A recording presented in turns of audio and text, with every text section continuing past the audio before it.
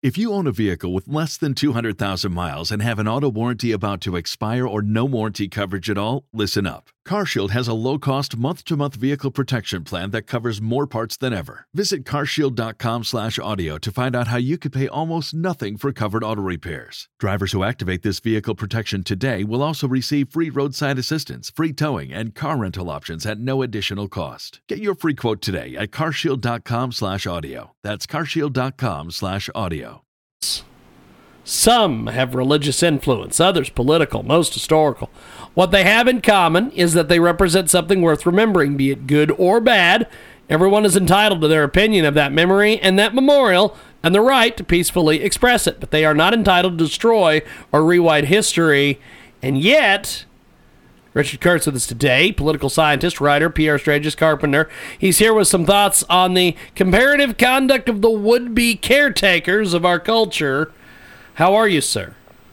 I'm well. How about yourself? Pretty good, actually. I did get I got a compliment about you in our last hour. Can't be accurate. Well, the fantastic Jay Izzo told me that you are an expert at writing these little introductions and things to these topics. So. Well, I'm glad he appreciates them. He gives me great material to work with.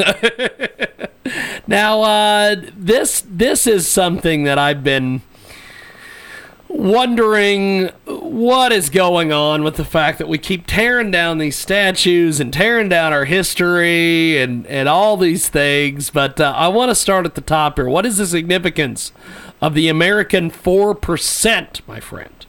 Well, it's simple arithmetic that America represents less than 4% of the world's population. Okay.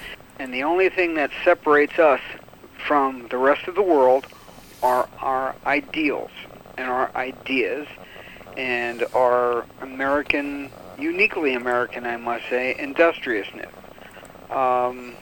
If you don't think it's unique, just look at the fact that at the turn of the century or just before, we were on a par with every other major country from Spain to England to Canada and all the way around, and every one of those nations is far behind us in terms of development and capability, including the Soviet Union that has only 1/6 of our economy at the expense of everybody in their country. So we need to respect the fact that we're a minority, and the only thing that separates us from the rest of the world are our ideals. We cannot forget that under any circumstances. We've got the fantastic Richard Kurtz with us today. He joins us live here on our big broadcast.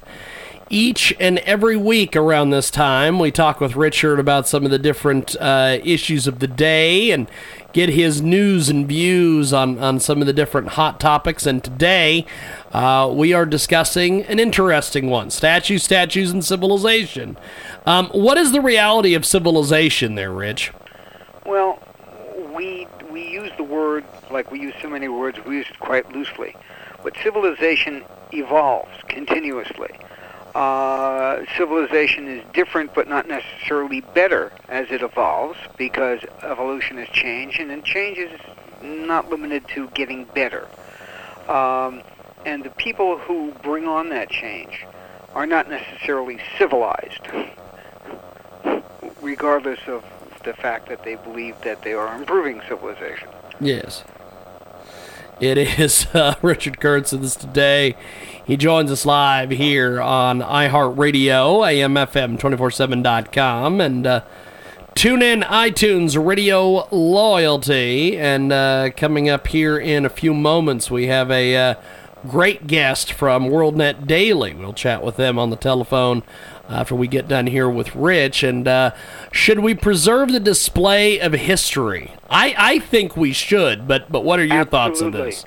Absolutely. We should preserve that like we preserve our American ideals. We should stand by our history in context of that history, but stand by it good or bad.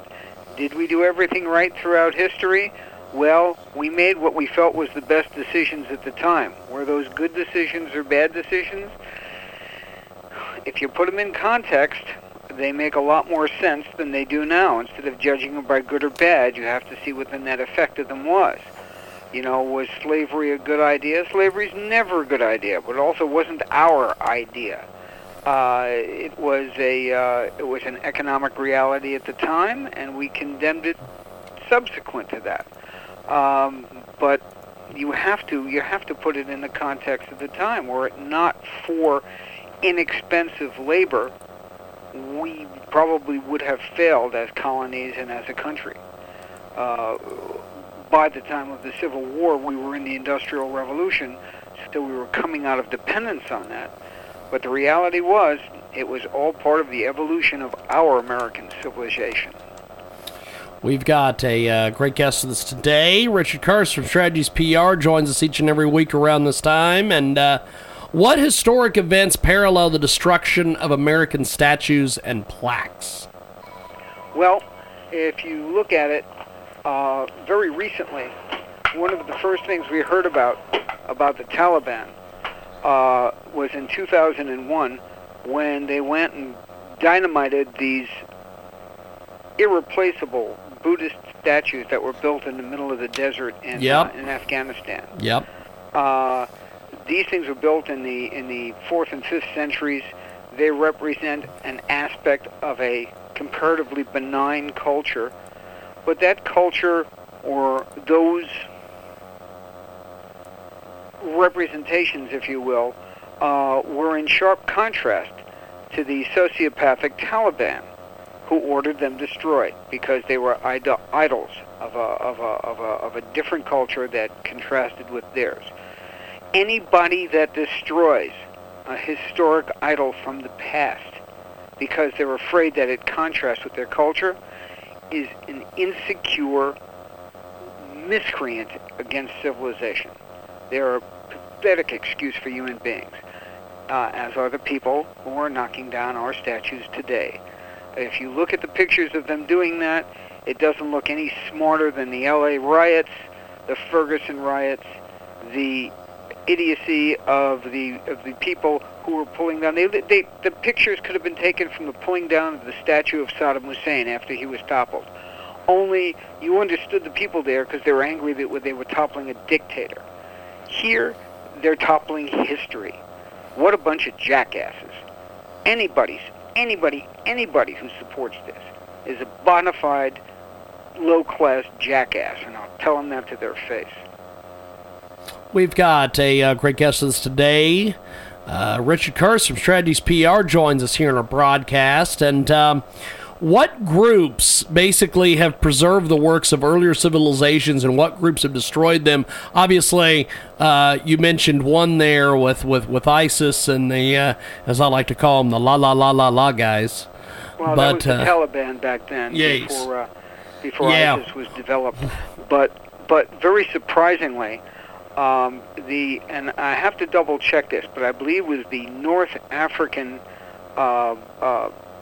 libraries that were maintained by the Islamic civilizations at the time actually preserved all the great works from ancient Greece and Rome at a time when the Catholic Church was obliterating and burning everything that was printed that wasn't printed by the Catholic Church. So there's a turnaround for fair play.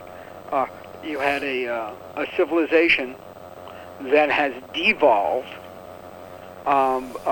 protecting irreplaceable items, irreplaceable pieces of our civilized history, from a group that has since evolved into a symbol of acceptable religious beliefs. Again, a classic example of the fact that civilization evolves, not always good, not always bad, not always by good people. We've got a great guest with us today, Richard Kurtz, Strategies PR. He joins us today here in our broadcast. Now, what should we do with the dilemma of these allegedly offensive public artifacts, my friend? Well, there's a couple of steps. I'm sure there's a lot more things to be done, but I'm a word guy, so I'm going to throw in we should eradicate presumptive superiority as an accepted practice. Every one of these people presume that their idea of what this is superior to someone else's. Well, that's the kind of crap thinking that created and exacerbated slavery. I am somehow better than you and I should own you even though you're another human being, is a presumptive superiority. It is no worse than the garbage that these people are spewing right now. And you can put whatever label you want on them. You can call them the far left, you can call them the Antifa, you can call them the American Nazi Party, you can call them anything you want. But what you need to do is be aware that they practice presumptive superiority, and that is not only anti-American, that is anti-civilization. The second is that we have to be intolerant of intolerance. If someone says there's no room for this, blah, blah, blah, blah, it's got to be eradicated, well, there are practices that should be eradicated. But you have no business being intolerant of the other things that people believe in. And the word tolerance should go away, and people should learn the difference between tolerance and acceptance. Acceptance is when you say, okay, I don't agree with you, but you have the right to believe that. Tolerance is what you have to have when you got a screaming 3-year-old on an airplane. Next, we have to teach history in context, not in opinions. If you teach it in opinions, it's indoctrination, it's not history. And we have to make honesty and ethics in history, here's a new word, secular sacraments. They have to be... That's a hell of a word there, Rich. Belief. It's a hell of a word. Well, I like it. I like it. It tends to counterbalance the antipodal zoanthropy of the people who are acting against. Wow! I'm going to have to go look all these up during the break. Well, you're not going to find these because I developed antipodal zoanthropy and I introduced it on your show a few months back.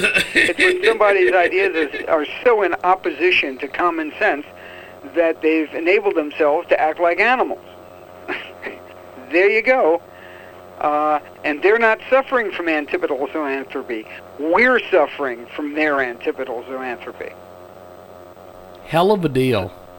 Well, hell of a deal. So here's an example. Okay. Next week you're going to cover the fair. Yes. Right? Yes. We're going to be at the what fair. What if PETA came out with their $40 million and started pounding on the fact that the fair was unfair to all these animals and you shouldn't have it? And, good Lord, that would be awesome. If you had to go through the courts and everything else, you guys would have a horrible time because somebody else has this idea that they believe is superior to your traditions over time.